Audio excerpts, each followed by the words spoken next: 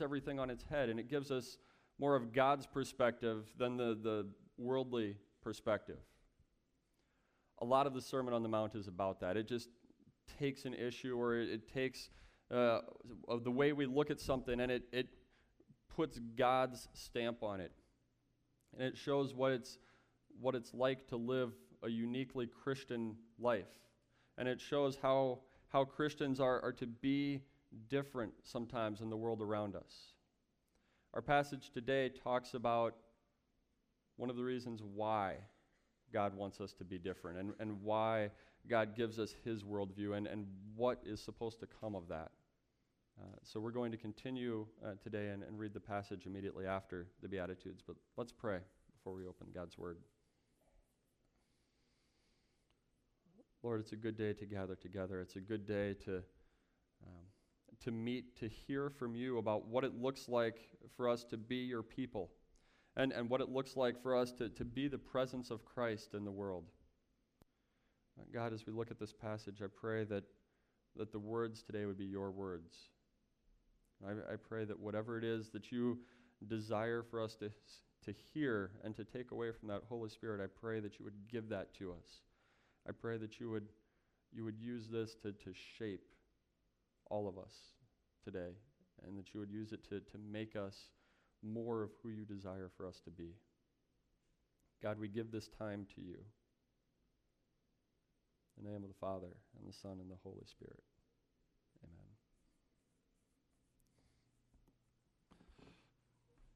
Our passage is from Matthew 5, and we'll be reading verses 13 through 16.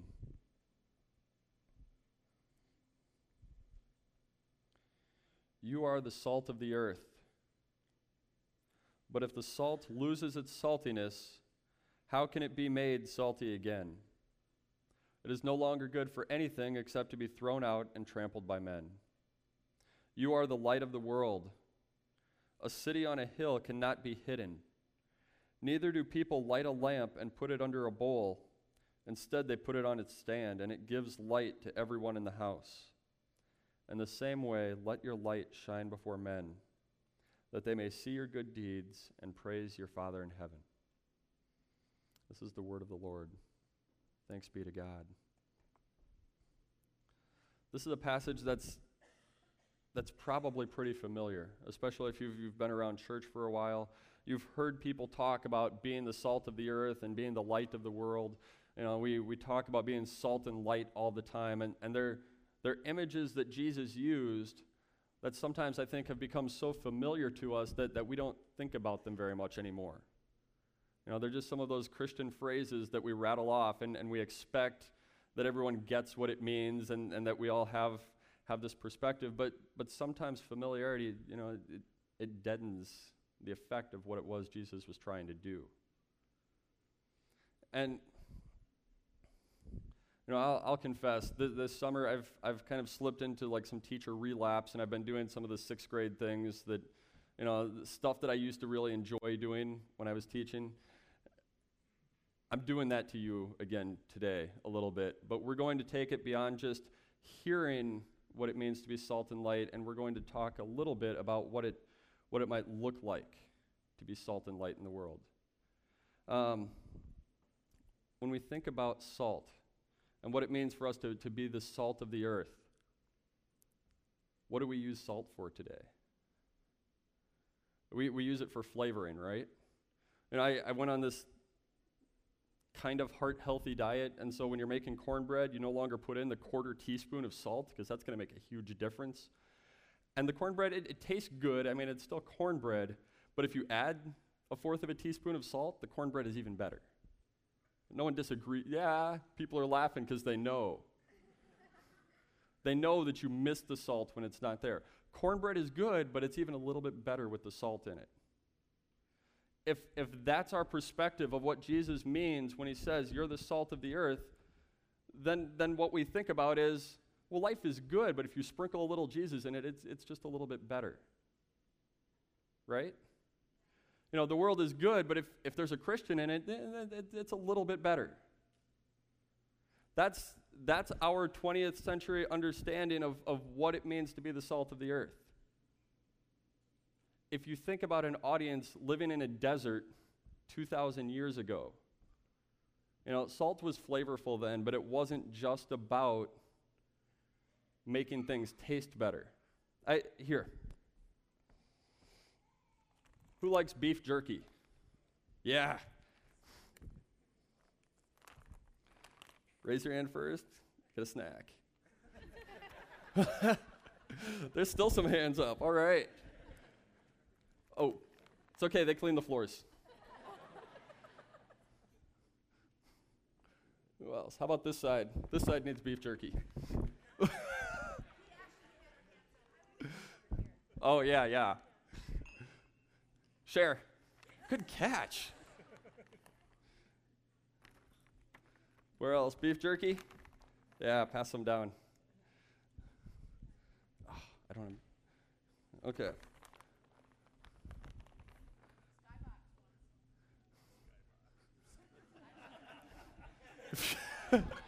Yeah, thanks. What else we got? I think we're going to be out before it gets to the skybox because I'm not going to humiliate myself that way. Share. All right, you know what beef jerky is? If you go to Wikipedia, they'll tell you how to make beef jerky. You know what the number 2 or number 3 ingredient in beef jerky just about always is? Salt. And you can kind of taste that. I think the number 2 ingredient in this one is sugar. I mean, they might correct me if I'm wrong because we can't just have salt. We need to add sugar to it as well. But you dry it out, you dehydrate it a little, you kind of warm it up, and you soak it in salt. And it makes beef jerky. I have over here some meat that we did almost the same thing with, just without salt. I bought this Wednesday morning, and I've had it. Oh, that's good stuff. I've had it sitting outside in the Gladware since Wednesday morning, and when it gets juicy, I drain the juices out because you want to dehydrate it, and it's gotten a little leathery. Does anybody want some of this? Yeah! Skybox? I'm just going to walk around with this for a little bit while I talk about it. Because I don't know if you're getting the full effect that I'm getting up here. You got the full effect? Okay. The thing is, when we talk about the difference between what it looks like to be the presence of Christ in the world, to be salt in the world, that's the difference between this meat and the beef jerky. The difference here is salt. It's not, we'll sprinkle a little Jesus in and add a little more flavor. That's the difference between meat that's rotting. Meat that's turned, that's gone bad, that's going to have me teaching from this side of the stage. And beef jerky that, honestly, I could have had 5 bags and not fed all of you.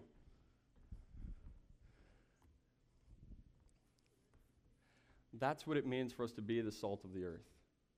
To be the salt of the earth is to be that preservative, to be that presence of Christ, to be the difference between this meat and the meat from over here. That's the importance that Jesus is getting at. That's what it is that I think he's trying to show us. We don't think about it much because we don't need salt to keep our meat fresh anymore. We just need refrigeration. We just need all those other ways that we keep things good. But when Jesus is talking about salt, I think he's saying that salt is what keeps you from smelling like this.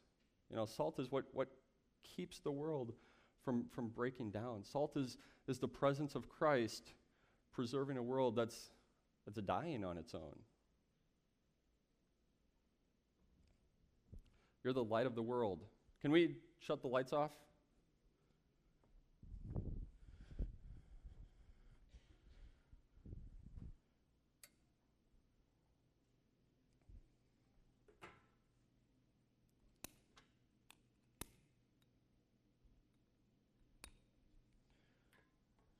Watch where I step.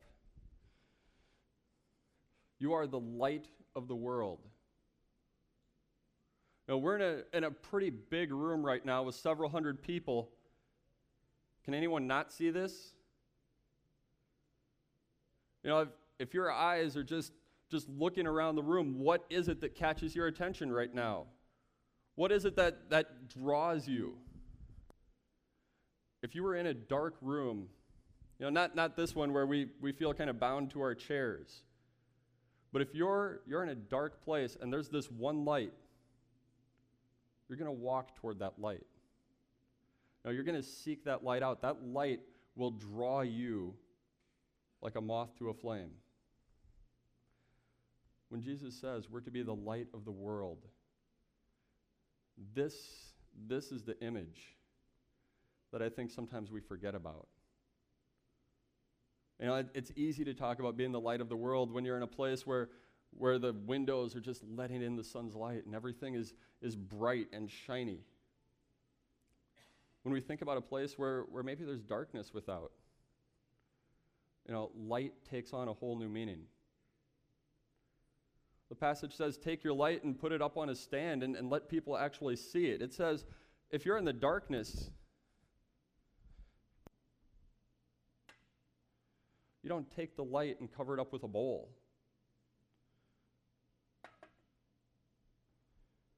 Okay, we can have the lights back on. When you cover it with the bowl, you notice what happens is not only can people not see it, the light itself, it suffers. The light itself, goes out. Light's not meant to exist just within itself.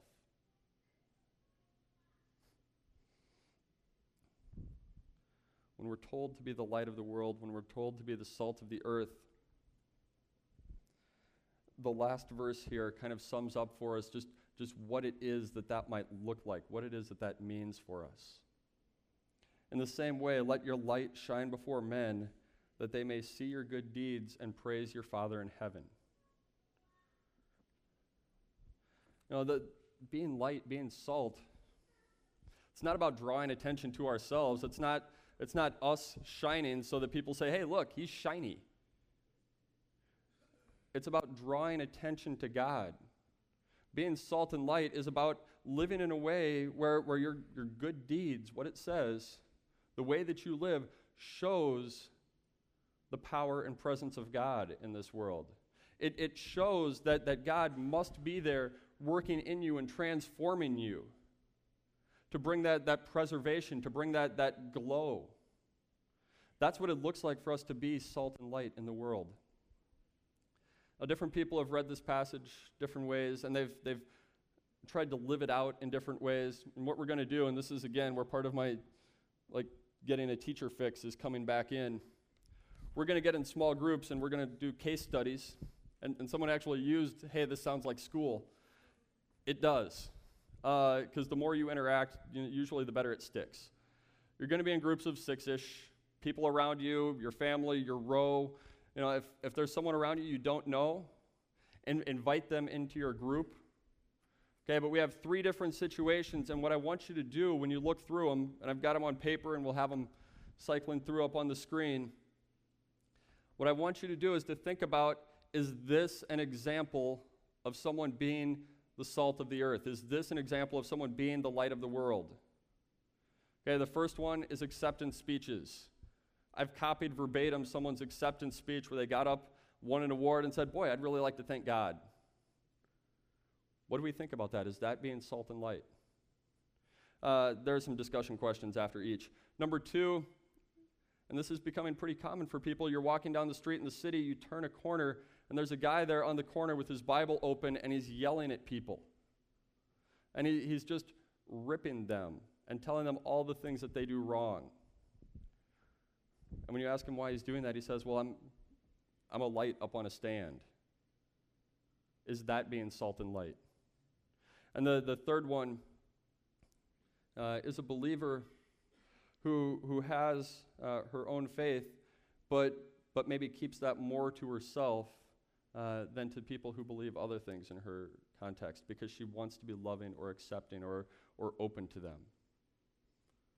Okay, so find a group. I'm going to come around and hand out papers. We'll have the first one up here. If you don't know the people in your group, take a minute or two and introduce yourselves. Name, where you're from, favorite baseball team, something like that, so you can really know each other on a deep, meaningful level.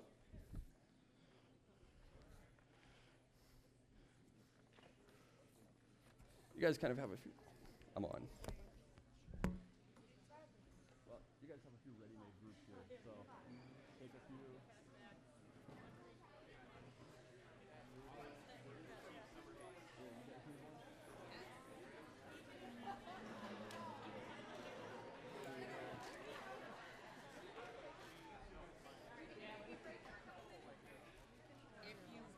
Here, I've got lots of papers.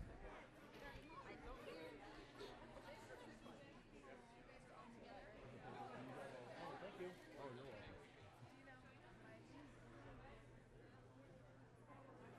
Erica's done now. She's not contributing anymore. She's got the baby. Oh, you know it's true.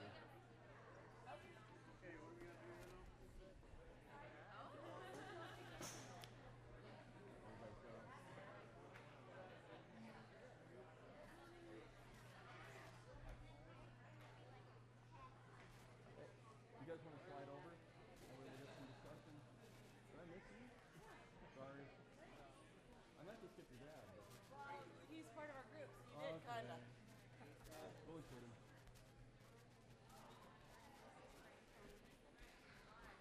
You got me. I'm coming around.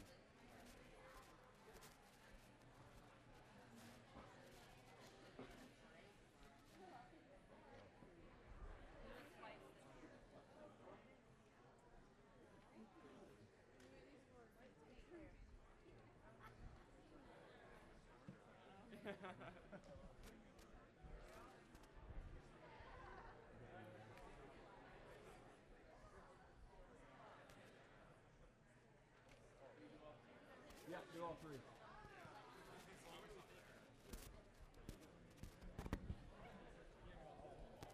You guys need one? I missed the people right in front. I didn't explain this before, but please, if you finish the first one, go on. Do all three. Discuss amongst it. Raise your hands if you need paper.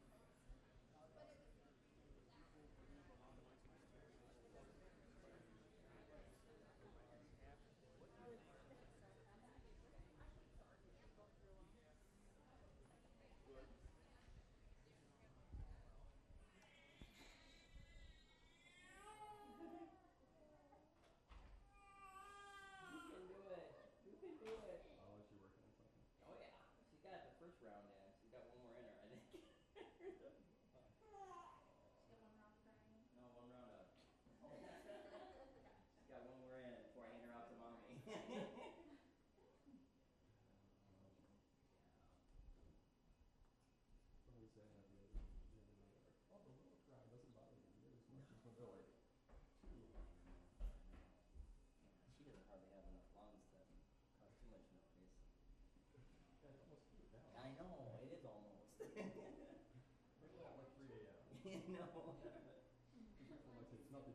Yeah, no, nothing's cute then.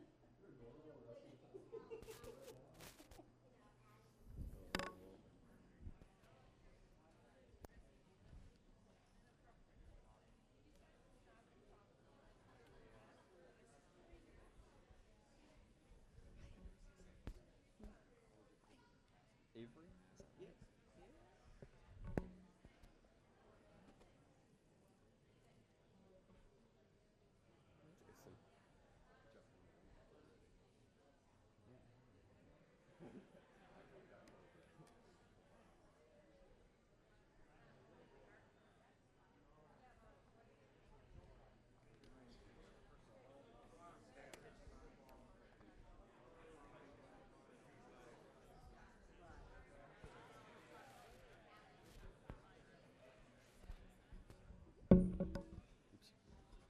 Okay, you have a couple more minutes to finish up. If you haven't moved on to the last one or two, take a look at them. If you're still introducing yourselves, you've done a great job with that. Move on to these so you have a few thoughts.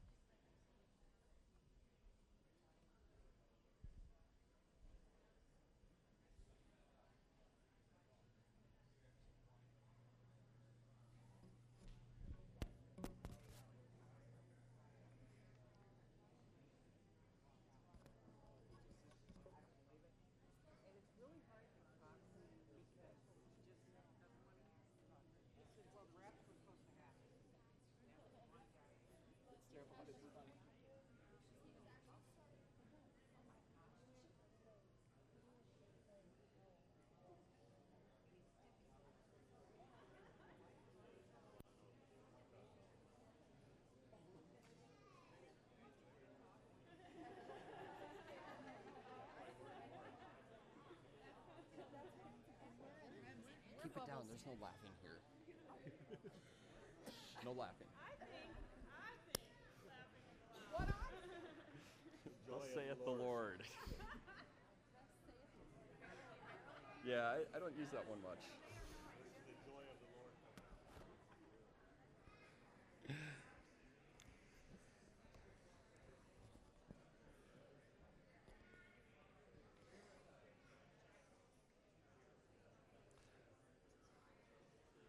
Okay, wrap up that thought.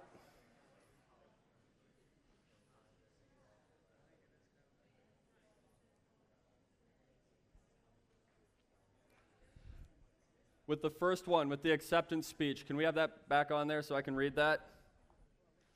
I'm speechless. Oh my goodness, thank you. This is an honor. I first want to thank God, first and foremost, for just blessing me like this, my beautiful family, my two beautiful boys for inspiring me every day, and my fans, this is for you. Thank you so much. What do you guys think about the acceptance speeches? Salt and light? No? Why not?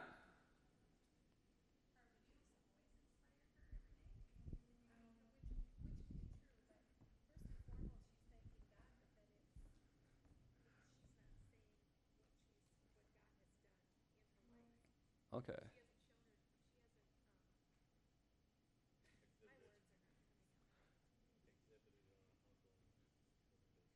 Okay. Okay, so this may not lead you to praising God because it's, mention God, mention my boys, but without talking specifically about what God's done in your life. All right, what else? Anything else? I heard the word cliche. Yeah. Does it matter who this is? Okay, if I told you this was David Robinson, and for those of you that, have only started watching basketball lately, David Robinson played for the Spurs before Tim Duncan and then a little bit overlap, won a few championships. Every time when his team would win and you would hear him speaking, and actually most of the time when he would lose and you would hear him speaking, it would be about thanking God and talking about how good God has been to him. A couple of years ago, the NBA began a kind of community service award that they give out every year, and they've called it the David Robinson Award because that's how active he was year after year after year in his community. If this were him and he was accepting an award, does that change things? Yeah, if he's sincere about this, and it might feel a little more sincere to me coming from David Robinson. What about if this were Britney Spears at the MTV Music Video Awards? Which it was. And I don't know where she's at. I don't. I mean, she could be as sincere in this as he could be, but if what the passage says is Not you're saved by your good works, but it's your good works and not just your good words that point people to Christ. You know, sometimes we can say all the right things, but if it's not sincere, if we don't see that in someone's life, if we don't see that God's been present and powerful and life-changing for them, it's harder for that to actually point someone to God, right? You know, that's number one. Number two, you've gone down the street corner, you hear someone yelling and screaming and, you know, fire, brimstone. I need to be that light on the stand. What do you think about this guy?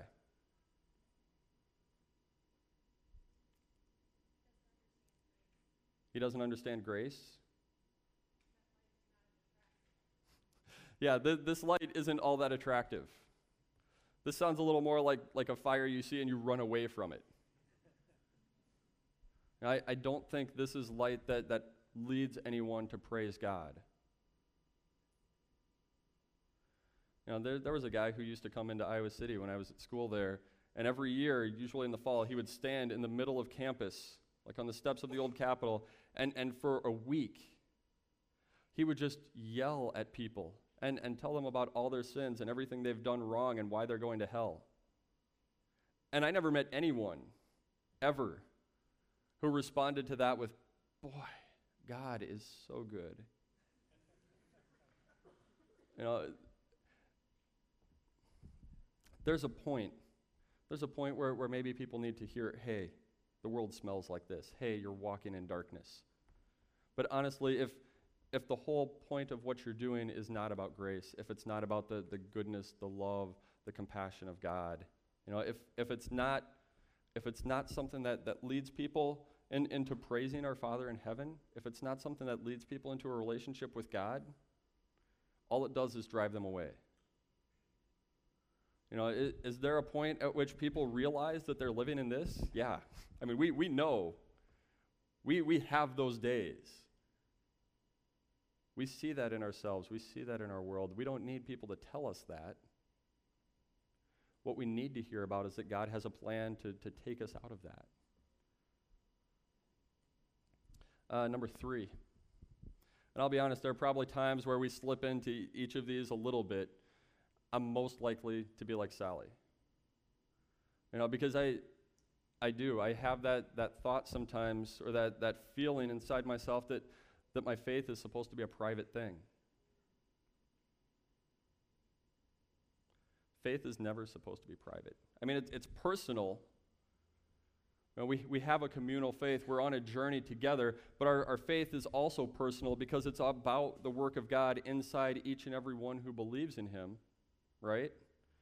But it's never meant to be private. The Bible never talks about God coming to someone and saying, you know, really, I've just shown you who I am.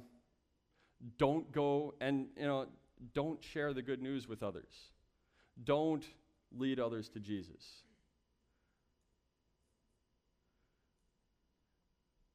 Sally's the one who's been covered by a bowl. You know, Sally's the one who keeps her faith inside. And I think the times when I've done that, you know, and maybe you could identify with this, my faith suffers. You know, our faith is never supposed to be something that we just hold on to tightly and don't give away. It's never supposed to be something that's just for us.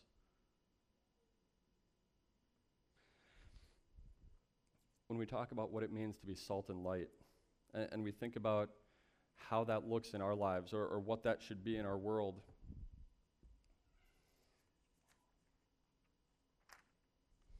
there are all kinds of examples, and I see it here all the time. You know, I see people who make those decisions, who go out and you see them love others, and you see them share the good news with others, and you see them help others in God's name. You know, when I went looking for a positive case study of what being salt and light is supposed to look like, there was actually one at the introduction of a book I started reading this week by Dietrich Bonhoeffer. For those of you not really familiar, Bonhoeffer was a German born, you know, early 20th century, early 1900s, who, as he went through school and he started teaching, he started writing, people thought, this is a man who's going to shape Christianity. You know, this is a man whose teachings just hit where we are right now and bring us closer to where God wants us to be. But at a really young age, he was in Germany when the Nazi Party started to take over, and he said some things on the radio that people didn't want to hear because the claim was that, being a Nazi is kind of like being a Christian.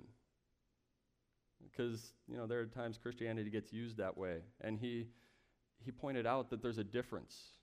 That what Hitler and his followers were doing isn't what God intended for their country, isn't what God intended for the world. And by challenging that, he ended up having to flee the country. He went to England for a while. He came to America for a while. On one of the last boats leaving our country, headed back into Germany, he returned because it says he went there to live in community with other believers and to be teaching, to be guiding, to be walking with others, to be salt and light, to be the presence of Christ in a world that quite honestly was already pretty far gone. And he was caught. And he was put in jail and moved from prison to prison just ahead of things being liberated. One of the men that he was with in the last prison, an English officer, wrote this. And as you hear this account of Bonhoeffer's life, what I want you to think about is, how is this being salt and light? How is this an example of what it means to shine, to preserve in a place that seems dark? It says, Bonhoeffer always seemed to me to spread an atmosphere of happiness and joy over the least incident and profound gratitude for the mere fact that he was alive. He was one of the very few persons I have ever met for whom God was real and always near. On Sunday, April 6, 1945, Pastor Bonhoeffer conducted a little service of worship and spoke to us in a way that went to the heart of all of us. He found just the right words to express the spirit of our imprisonment, the thoughts and the resolutions it had brought us. He'd hardly ended his last prayer when the door opened and two civilians entered. They said, "Pastor Bonhoeffer, come with us." That had only one meaning for all prisoners, the gallows. We said goodbye to him. He took me aside. "This is the end, but for me it is the beginning of life." And the next day he was hanged in Flossenburg. Here's a man who's living in the midst of darkness so profound that I can't even understand. And in that context, in the place where God placed him, he was a light shining in the darkness. He was someone pointing others to God. And for me, that's an example of maybe what it is God calls us to do and what God calls us to be. Take just a moment and close your eyes. And I want you to think about your neighborhood or your school or your place of business or somewhere where you spend a lot of time interacting with others. Think about the people there. Think about the situations they have going on in their lives.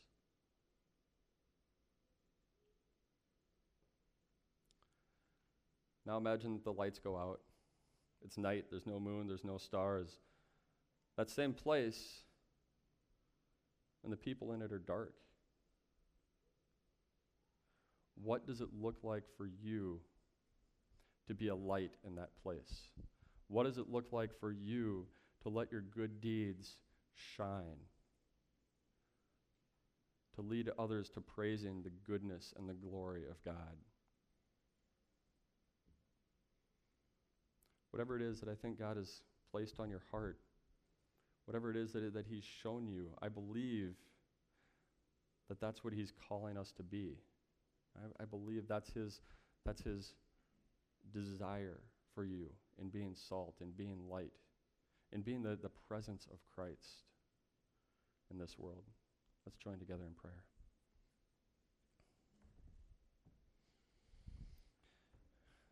Father God, you are so good to us. You are so gracious and so loving. We're so grateful for those people in our lives who have been salt and who have helped to preserve us, who have been light and who have just drawn us closer to you by knowing them. God, we pray for guidance and we pray for wisdom. We pray for strength, that you would help us to be that light, to be that salt, to be your presence in a world that needs you so badly.